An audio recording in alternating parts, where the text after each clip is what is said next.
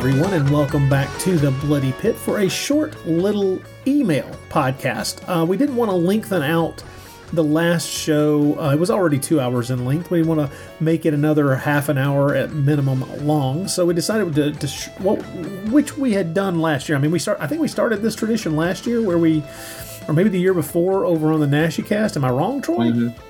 Yeah, I think we've had at least maybe 2 of these kind of shows so far. Maybe if at least where we've done this just kind of mailbag shows.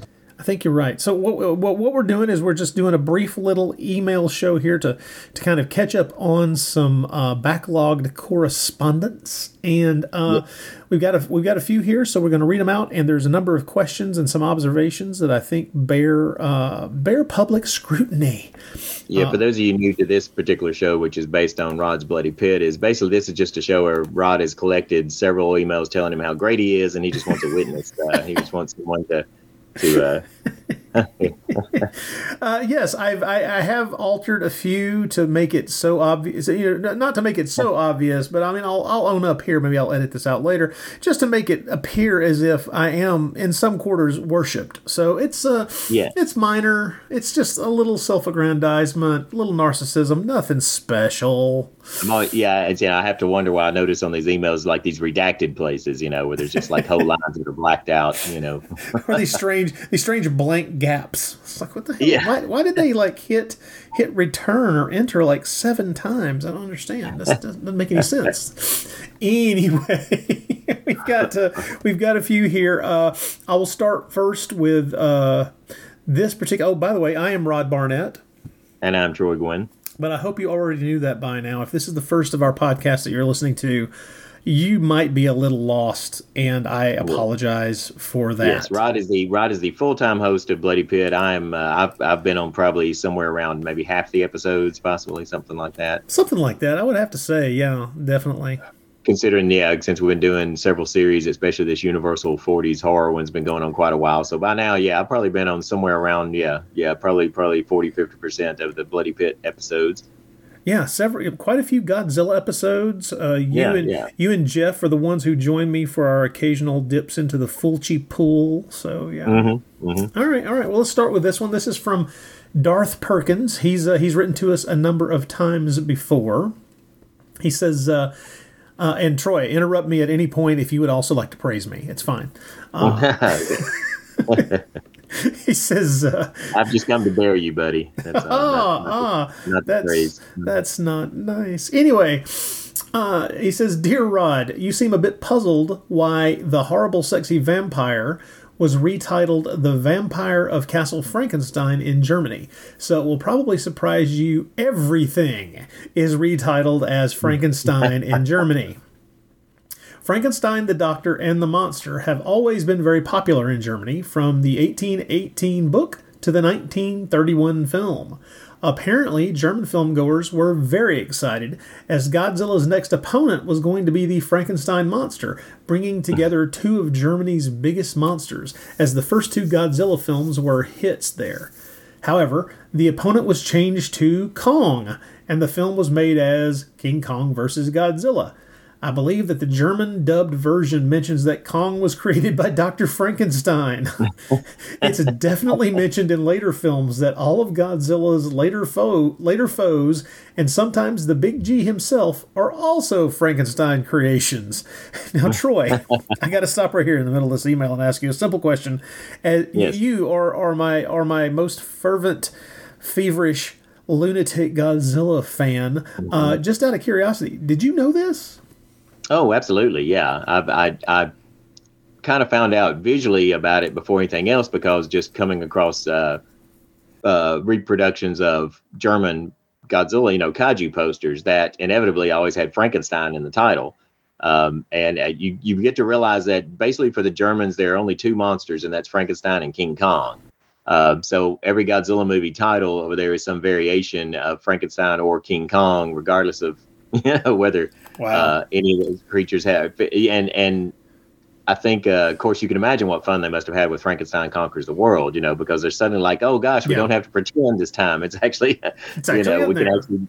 But I would love to, of course, see a translation of all these films to see just how much they actually try to fold them into the Frankenstein universe. Probably in most of the films, it's maybe one line or something like, "Oh, by the way, Frankenstein's responsible for this," and they just go from there. Or something along the lines of, "Curse Dr. Frankenstein for heaping this horror up on us," or. but sometimes when you see something that's a poster that's a gamma a gamma versus Gaius, let's say, or something like that, and you see King Kong in the title, and you're wondering which of these monsters they trying to pass off as a giant furry ape? That's a good point. Let's see. But I love this. Always I love the way that, especially going through the 50s through the 70s and probably even through the 80s, the various countries, what they did to find their own popular pulp icons and pop culture icons and be able to pass off a film that way. I'm thinking of of course every, like, spaghetti westerns were always either Ringo or Django or Sabata, or they always had to work those into the titles, whether they were originally intended to be those films or not. Of course, Dr. Mabuse and Orloff, Orloff for the Spanish and Mabuse for the Germans, those names were used a lot in to sell films. Or a lot of times I noticed with Germany, if you've got a thriller, you try and pass it off as an Edgar Wallace krimi, whether it is or not, based on an Edgar Wallace story. So. Yeah, very true there. Very true.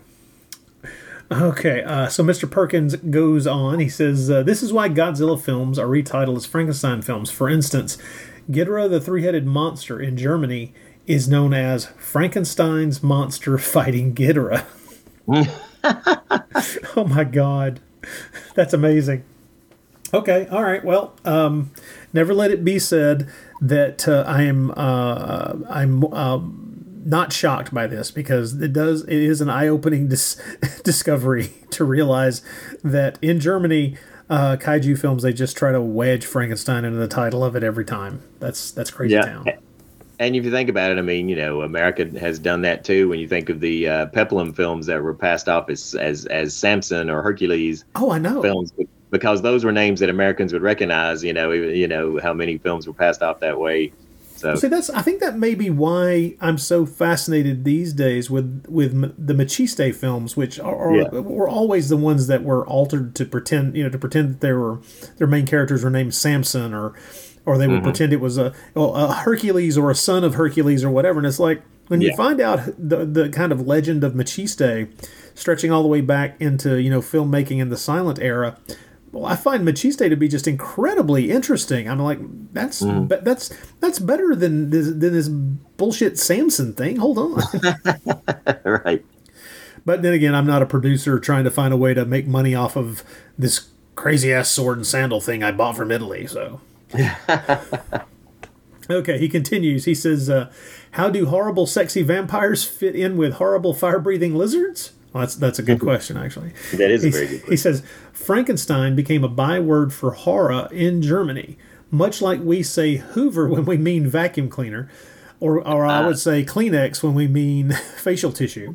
That's another good example, yeah. Yeah. He says, so it's put into the title of a lot of horror and science fiction films.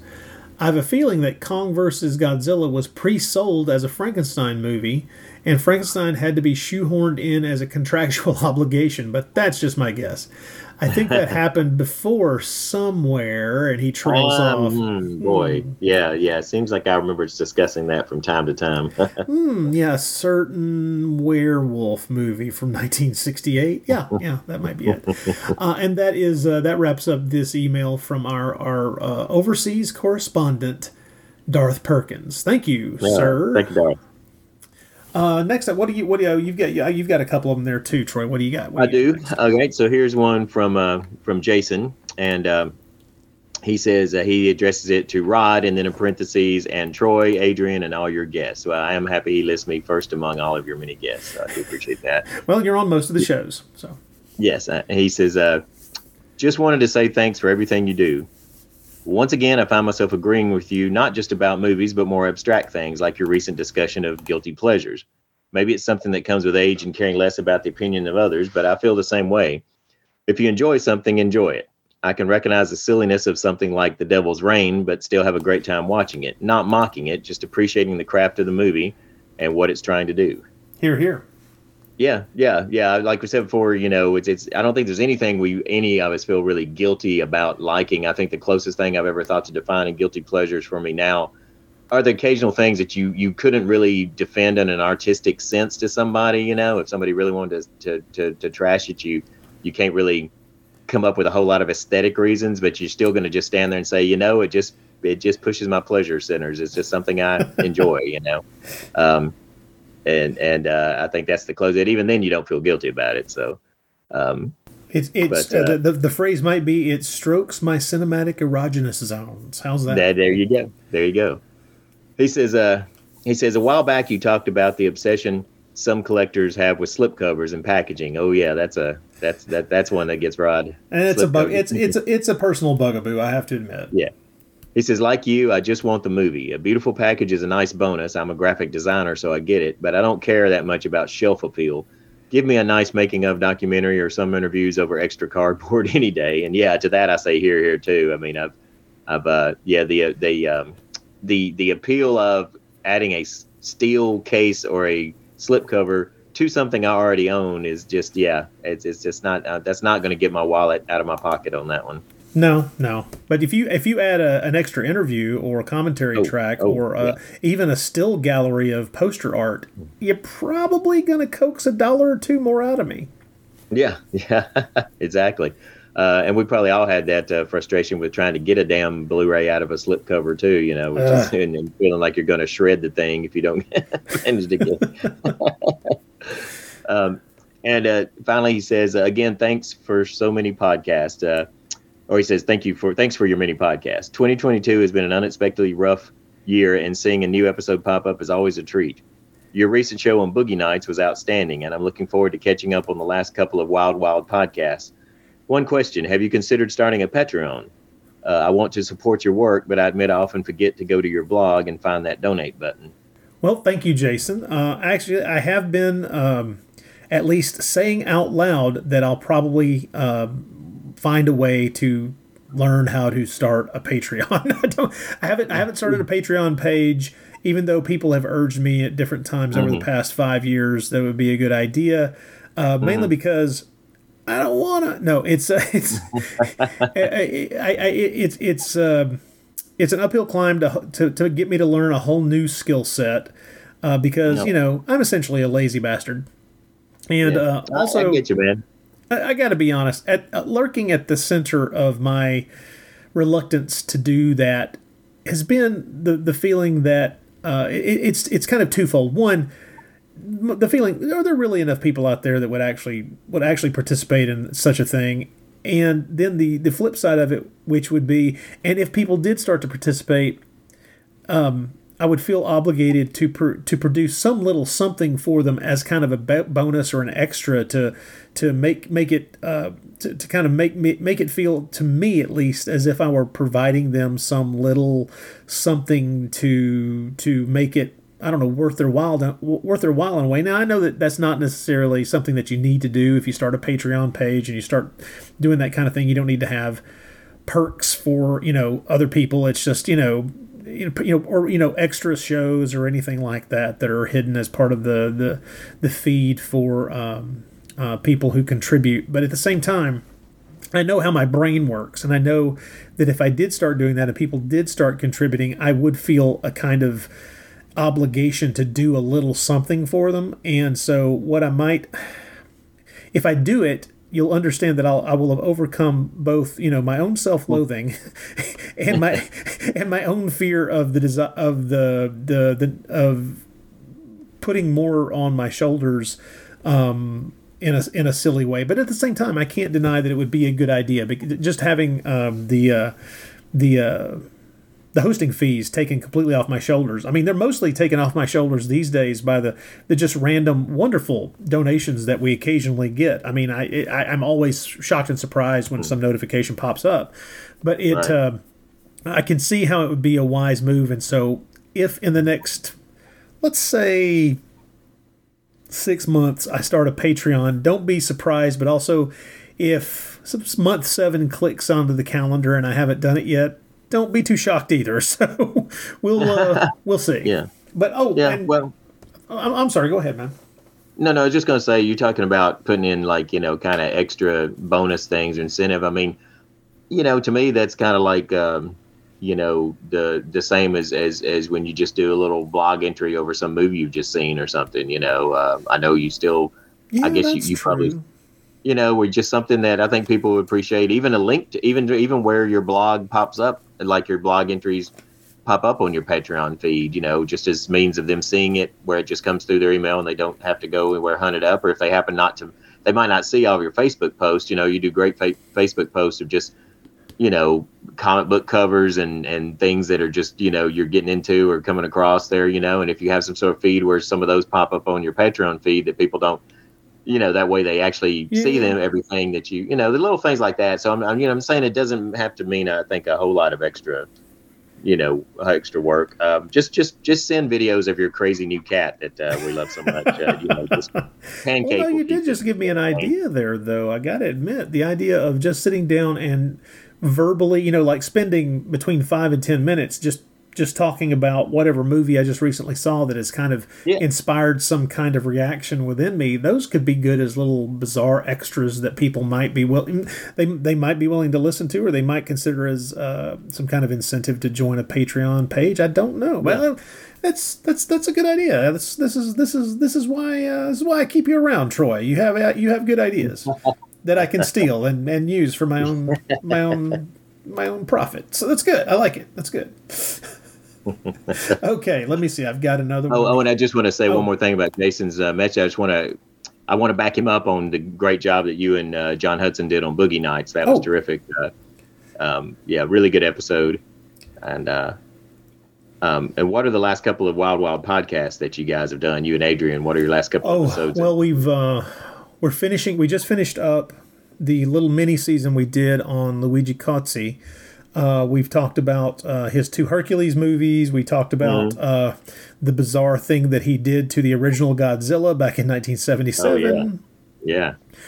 We talked about the Black Cat and his most recent film from No, it's not his most recent film now, but the movie he put out in 2016 called The Blood on Méliès's Moon, which... Yeah. We touch on that just a little bit at the end of the Black Cat episode, and it's been a lot of fun. I got to be honest. We started with the what I consider to be probably the finest film that he ever made. We talked about his Giallo, The Killer Must Kill Again, which I just think is an exceptional film. It is. I love that film. Really good. Yeah, and it's been a lot of fun. And, of course, right now we're prepping a bunch of questions because Adrian's actually going to get the chance to interview Mr. Cozzi. So that's awesome. Yeah, I know. The problem is we were both going to participate in the interview, but there's just no way working it out with the time difference between Nashville, London, and Rome. No matter when we did it, I was just like, okay, you guys are going to be much better off trying to do it just between the two of you, because I'm just like preparing some questions to be asked. It's like, it'd be nice, but I would either be up at 3 a.m. trying to do this, or one of them would be up at both of them would be up at some ridiculous hour. So it's like we need to make this easy. So okay, well, great. That's going to be something to look forward to then, definitely. I'm looking forward to it, I have to admit. It's the shows have been great. It's been fun to do this little mini season, and once we get that interview with Mr. Cozzi, that's going to be really great. And then after that, for Wild Podcast, we're going to dig into the post-apocalypse genre. Ooh, that should be good. Yeah, I know you've got some affection for that particular genre as well. I do, man. I do. Anything that shows that destruction, destruction is often followed by, leather and spiked hair and fancy studded outfits. leather. Don't forget the studded leather. Studded leather outfits and souped up cars and, that's and cool synthesized soundtracks. That's a end of the world I could look forward to. We are all the children of the Road Warrior. Yes. Oh my goodness. Okay, next email from Kurt. No, Kurt is a frequent contributor to the mailbag, and for that I am very happy. He says, "Greetings, Rod." He does not mention anyone else, and for that I apologize. That's all right. He says, "Many thanks to you and David Annandale for covering The Monster Maker." That's a couple episodes ago. Author David Annandale and I sat down to talk about the Poverty Row film, The Monster Maker. He says, "After years of avoiding the movie, I finally saw it last year on YouTube." He said it was a surprisingly good print. "I was amazed at how entertaining and well done the movie was. I had shied away from it because I thought it would be a boring, tepid potboiler, but I was wrong. J. Carroll Nash and Ralph Morgan were quite good, and I thought Romanian-born Tala Birel brought depth to the usually thankless role of the doctor's assistant who's in love with him." And I would agree there. I think she does a pretty darn good job in that movie. If you've not checked out The Monster Maker and you've got a free hour, go do it. You'll still have a minute to spare. So, yeah, I've not seen it. I'm going to have to watch that. Wow, how could you have escaped it? It's popped up on so many public domain DVDs over the years. Yeah, it's almost like there came a certain point when I wondered how many copies I had. Yeah, I think it's it's one I'm well familiar with. I mean, it's just always seen its name there. But if I ever saw it, I don't recall seeing it. And maybe it could be once I go to watch it, I'll be like, oh God, I did see this years ago, but I don't believe I have. Well, it's a doozy. You need to check it out. Sounds like it. Kurt says, "A couple of details that would have been fun to mention on the show, although I realize that you don't want to make the podcast too long. Ralph Morgan was the brother of Frank Morgan. Of course, Frank Morgan was the Wizard of Oz. And I'll be honest, I thought we mentioned that in there. Maybe Mr. Annandale and I just talked about that before we started recording, and we didn't manage to squeeze it into the recording session. That's a possibility. Of course, you and I talked about that when we talked about Ralph Morgan in Black Friday. Yeah, right. Back a few years ago. Yeah. And he also says, "And The Monster Maker was the first film scored by the usually bombastic Albert Glasser." Oh, that's true. I had not. Yeah, you're right. We did not talk about Mr. Glasser. And to be honest, I did not realize that it was the first movie that he scored. But that's interesting. That's certainly a bit of cinema history there. Yeah, it definitely is. Very cool. He says, "I look forward to you and your guests covering other PRC films. Yes, The Devil Bat and Bluebeard, maybe even Detour." Yeah, all three of those would be fun. That would be awesome. Yeah. Detour isn't a horror film, but it is the most pitch black film noir ever. God, Detour is such a dark film. I know, it's one of those, the end of it, you're just like, yeah, that film makes a good case for why you should just stay single. Forever. Forever, yeah. Or maybe just put stones in your pockets and walk into the sea. I don't know. Or at least just have no human interaction whatsoever with anybody. He says, "I love your affection for these Poverty Row productions and the non-cynical sense of humor you bring to the show." Well, thank you, Kurt. That's really sweet. That's awesome. But I do love Mr. Annandale and I both. I hope we made it clear we really love those movies. I'm not looking down on those movies at all. I mean, there are things to lament about them, mostly from the budget standpoint, and the fact that occasionally it feels like pages from the script were just lost somewhere in a trash can. But those films they're very entertaining. So yeah. Oh yeah, I can always enjoy a good. They're entertaining, and it's not like going to take a huge chunk out of your afternoon. No, you can. As a matter of fact, what was it? There were the nine Bela Lugosi Poverty Row horror films. I think if you spread it out, you could watch all of them in like 4 days. Like doing, you do like two a night, and squeeze a third one in on that last day. Yeah, wouldn't be difficult. He says, "Keep up the great work. All the best, Kurt." And Mr. Kurt, I will not use your last name. Thank you very much. Glad you're enjoying the at least the bizarre variety. The Bloody Pit, more than any other show that I'm involved with, definitely showcases something that I know that Troy and I talk about off mic quite a bit, which is that as far as watch habits, we zig and zag all over the place. There's no telling what we'll watch from night to night and day to day. Just out of curiosity and the sheer desire to just watch something different from what we watched last time, And the show Absolutely. for better, the Bloody Pit for better or worse showcases that. And I think it's a strength, but I do understand how some people might be put off by it because you can't really predict what we'll be talking about next. Yeah, but I know what you mean. It's like in our in that continual knowledge that you will go to your grave not having seen so many things you wanted to see. It's why I think we just try and cast a wide net in your life to whatever time you do have for viewing. You don't want to go down to get too much of a rut when there's just so much to experience out there. And every year when I post the best year films that I saw in the past year, there's always people coming going saying, I can't believe you hadn't seen that already. It's just like, yeah, I know, but there's just always going to be those films like that, that I know I should have gotten to, years ago, but just I've been bouncing around, all my life from genre, film to film, and there's just some you just takes a while to finally put it and get into your hand and get in the Blu-ray player. Yeah, it takes. You're right. There are movies that came out last year that I'm still kicking myself that I haven't seen yet. But at the same time, I learned a long time ago that it's like, there's not a test on this. No one's grading me on this. And if I want to see it, I'll eventually get to it. It's fine. I mean, there are some things that I kind of want to rush to see because they're such a large part of the kind of the public consciousness that I don't want plot points spoiled. Sure. And those I'll rush to see as quickly as possible, just so that I don't, so that I can have the kind of experience with particular films that I want to have. But there, it's always going to be that way. There's always going to be more that I could see. All right, so are we on to me reading one here now? Yeah, we're on to the other Kurt, the Kurt with a K. Yes.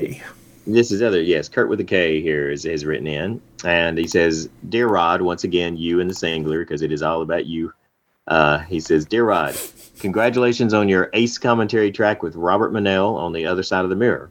Says, as usual, you saw things that I missed. In any case, it's great to see Mondo Macabro featuring the original intended cut as a feature instead of having to dig it up as an extra on a French DVD." Yes. He says, we're all also happy that a good print and good version of this film came out. He says, "I run hot and cold with Jess Franco." That's a statement. Most people do. I would add to that, but never lukewarm. We always run hot and cold with Jess, but rarely lukewarm. True. He says, when he's on, there's nothing else like him. But at one time, he said he'd get bored while making a movie and would start thinking about the next one. To my mind, there's nothing more painful than bored Franco. He says that after Female Vampire, I can't make myself watch anything further of his with Lena Romay. Okay, now that I would want, you might want to rethink that, Kurt. Because I can understand if he has the objection to Female Vampire that I do, which is that it is, it's 45 minutes of film stretched to the breaking point. Yeah, absolutely, yeah. Yeah, I would agree with you. But I will say this. There are a number of fantastic films that he made with Lena Romay. As a matter of fact, one that Mondo Macabro put out, I think they put it out before they put out Other Side of the Mirror. I'm trying to remember when that one came out. Anyway, there are some good ones, and I'd be more than willing to provide a good list of about 5 that if you haven't seen them, I would recommend.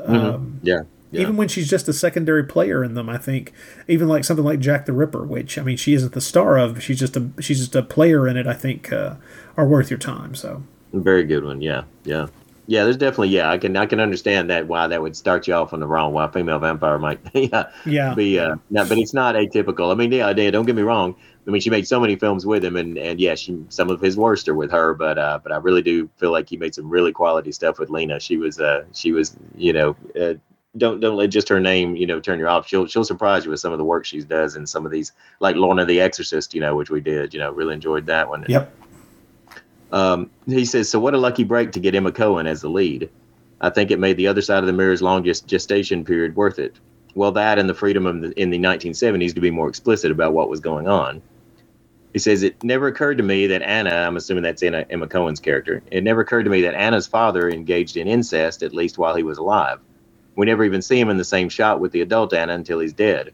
Yep. To my mind, the end of the movie shows what the relationship was straining toward on the father's end and what he can finally engage in now that he's a ghost and a terrible memory and is free from social constraints. He says, to my mind, a lot of the movie is about how Anna has to deal with a succession of terrible men, either possessive authoritarians like her father or libertines who step over the women in their lives in order to hit on Anna, and how she internalizes that, going from being possessed by her father to, well, being possessed by her father. He says, at the same time, The Other Side of the Mirror is a wonderful hangout movie showing what Anna could be among a like-minded milieu, before, of course, it's all shattered. And I'm always down for a Franco nightclub scene. Yeah, and the movie has a few good ones, it's true. He says, it's interesting that Anna's first and last suitors had opposite arcs. Her fiance came from a more free love background and expressed admiration for the straight-lacedness on Madeira. And her older final lover chattered about how Mussolini was good for Italy, something Anna's father might have said, even as the lover macked on her in front of his wife. Yep. He says, anyway, enough rambling. Thank you for getting me to think more about the movies I see, Kurt.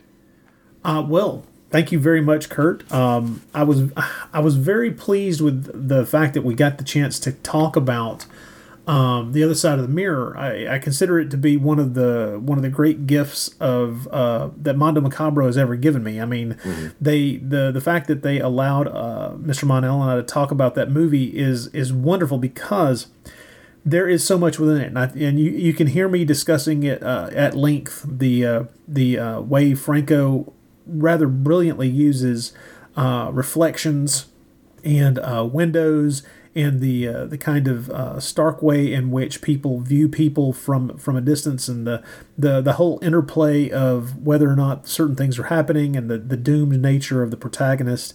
Plus, Emma Cohen is fantastic. She just turns in such a fantastic performance in the film. Other Side of the Mirror is it's just a hell of a movie. It's honestly one of Jess Franco's best films, in my personal opinion, and as far as my own personal like top 5 Francos, it's like number 1 or 2. It's just an exceptional piece of filmmaking, and it's the kind of thing that anyone who wants to tell you that, you know, the films that Franco was making that are of this type, that feel like he's making films in a kind of free jazz style, which is what he was doing at the time, that they just don't have any taste for them, that they aren't very good because they have, you know, so little structure, they have so little point, there's so little to see in them. This is the movie that puts the lie to that kind of criticism of that period of Jess Franco's filmmaking and the style that he undertook to tell the stories that were so personal to him at the time. And I think that it is the best example of just something you could just put down and you could put in front of someone and say, honestly, I understand your problems with that type of film from Franco. Try this one, and if this one doesn't do it for you, you just need to stay away from that particular period of Franco altogether, because I think that it kind of is a wonderful film for encompassing a lot of what he was trying to do, and it also, by dint of him coming at this kind of subject matter multiple times before this, he'd finally honed down exactly what he was doing with this kind of story to such a beautiful, straightforward story form, that he finally got to the point where this was almost inevitable, and it finally happened. And I think a lot of it may be that he had someone who was so different from what he was used, the people he was used to working with, which was Emma Cohen at the center. I think that in a lot of ways that she kind of elevates it, not just by her own performance, but by the collaboration with Franco in crafting the movie altogether. I think it's great, but I'm babbling here now about this film. I'm sorry. Well, no, it's if people were to go back and listen to some of our, I'm sure, some of our early episodes of where we covered Horror Rises from the Tomb on Naschycast, or Cutthroats 9, or anything with Emma Cohen, they would hear us go through her filmography and just kind of drool over this film, the prospect of, of him working with Emma Cohen. And I'm sure on those shows we said, oh man, if we could only get a good print of that film. So, thanks to Mondo Macabro for finally making that, our dreams come true as far as that goes. But yeah, I'm sure you and I both wish that wish there was just more Emma Cohen films in general, but I would have loved to have seen her do more with both Naschy and with Franco. Very true. Very true. But thank you once again, Kurt, for the kind words about the commentary track there. And we can say that there's good news on the horizon for more Naschycast commentary tracks. There will definitely be another Naschy film on the horizon with a Naschycast commentary track. We won't talk openly about it now. There has been a tentative public announcement of a title forthcoming, but we'll just leave it at that for now. But yeah, as far as more Naschycast on Blu-ray disc, that's coming. So yeah. Yep. Very happy about that. Very happy. Yes, me too. Me too.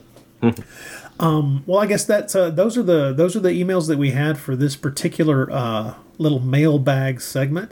Once again, if you want to reach us, the email address is thebloodypit@gmail.com.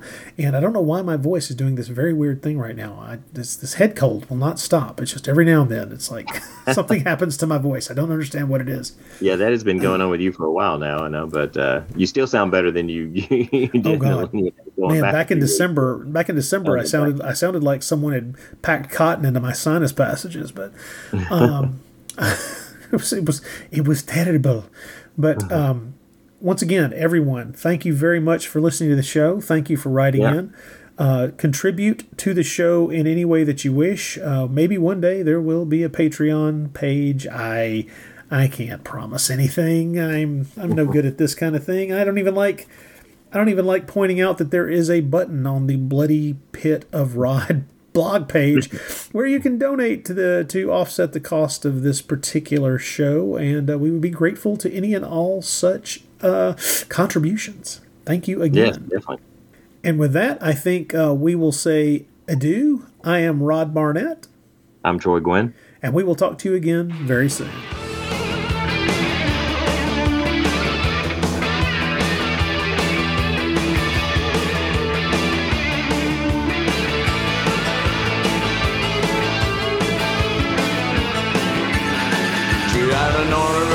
She was tired, car night beat. When I looked in her eyes, they were blue, but nobody hung. Well, she could have been a killer if she didn't walk the way she do. She opened strange doors that would never close again. She began to wail, jealous and scream, waiting at the lights, know what I mean. Scary monsters, super creeps, keep me running scared. Scary monsters, super creeps, keep me running scared.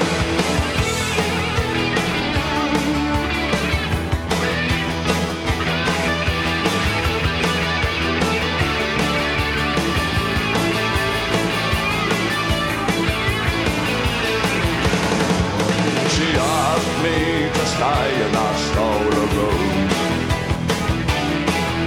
She asked for my love and I gave her a dangerous mind.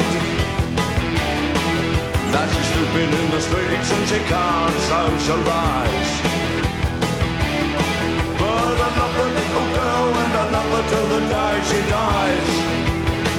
She's real, Jim's guitar sound, jealousy's scream, waiting at the lights.